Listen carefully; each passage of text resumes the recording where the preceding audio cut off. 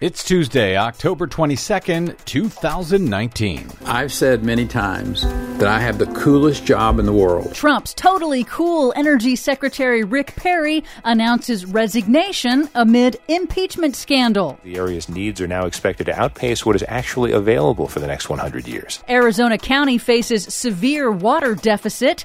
ExxonMobil goes on trial for climate fraud in New York State. Plus, we want the people in power to unite behind the science. Climate strike in Canada's tar sands country packs a punch on eve of national election. All of those punches and more straight ahead. From BradBlog.com, I'm Brad Friedman. And I'm Desi Doyen. Stand by for 6 minutes of independent green news, politics, analysis, and snarky comment. Look, my daughter's 15 and she's very serious on climate change. She's following it. I think it's awesome. I think young people being not just active but engaged, I think that's great. But I think when they start walking out of class over it, they should be in school doing what they're doing to learn, right? Right? But if they weren't walking out of school, you wouldn't be talking about it on Fox News, would you, Ed Henry? Right? This is your Green News Report.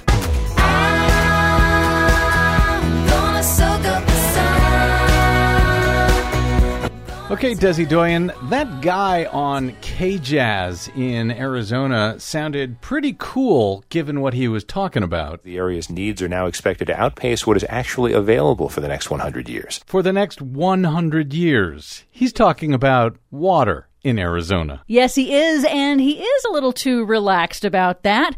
Arizona's top water official has warned that new data show Pinal County, which includes parts of Phoenix, is facing a long-term water deficit. New, updated groundwater modeling found that there is not enough water to meet all projected demands from the region's fast-growing cities, farms, industries, and planned subdivisions over coming decades. For the next 100 years. And worse, a different report from Arizona State University released on Monday concludes that some suburbs of Tucson and Phoenix will struggle to find enough water to continue growing without damaging underground aquifers. In Washington, former Texas Governor turned Energy Secretary Rick Perry announced he will leave his position at the end of the year with a 4-minute video celebrating the department that he once said he would abolish when he ran for president. Perry tried but failed during his tenure to twist federal energy policy and regulations to protect the dying U.S. coal industry from competition from cheaper, cleaner natural gas and renewable energy sources. While Perry's resignation was anticipated, it comes as he is increasingly entangled in President Trump's Ukraine quid pro quo scandal. Trump has nominated Deputy Energy Secretary Dan Brulette, a former Bush administration staffer turned lobbyist, for the post, yet another lobbyist in Trump's cabinet that's already bloated with lobbyists. Oh, it's bloated with something. Swedish teen climate activist Greta Thunberg is in Canada, still leading Friday school strikes for climate, with thousands of school children demanding their government act on climate change with the speed and scope that science demands. On Friday, on the eve of parliamentary elections in Canada, Thunberg led a massive rally in Edmonton, Alberta, home of Canada's dirty and destructive tar sands industry. We are not doing this because we want to. We aren't doing it because it's fun. We are doing this because our future is at stake. We are doing this because in this crisis we will not be bystanders. And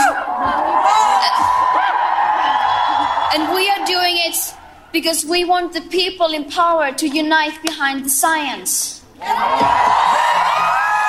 That rally may have helped turn out youth voters. Prime Minister Justin Trudeau's Liberal Party in Canada is projected to retain power, having overcome a tough challenge from Canada's Conservative Party, which wants to increase tar sands production. Yeah, and it looks like it was a very, very close race, so a few votes here and there that Greta may have got out could have made the difference. Finally, it's Big Oil's big tobacco moment. ExxonMobil goes on trial this week in New York State State, where the oil giant is accused of misleading its investors by downplaying the potential costs of carbon emissions and climate change, a violation of state securities law. The lawsuit was triggered by a blockbuster investigation by nonprofit outlet Inside Climate News, which found that Exxon executives knew, at least since the 1970s, that burning their product would cause dangerous climate change. Exxon chose to mimic Big Tobacco's public disinformation campaign, spending over $30 million to fund climate science-denying think tanks and researchers so it could continue profiting from its destructive business model. And this is the point when Republicans really, really hope those judges they've packed the courts with come through for them. For much more on all of these stories and the ones we couldn't get to today, check out our website at greennews.bradblog.com. And while you're there, as GNR creeps up upon our 1,000th episode, please feel free to stop by bradblog.com/donate to help us keep going for another 1,000. I'm Brad Friedman. And I'm Desi Doyen. And this has been your Green News Report.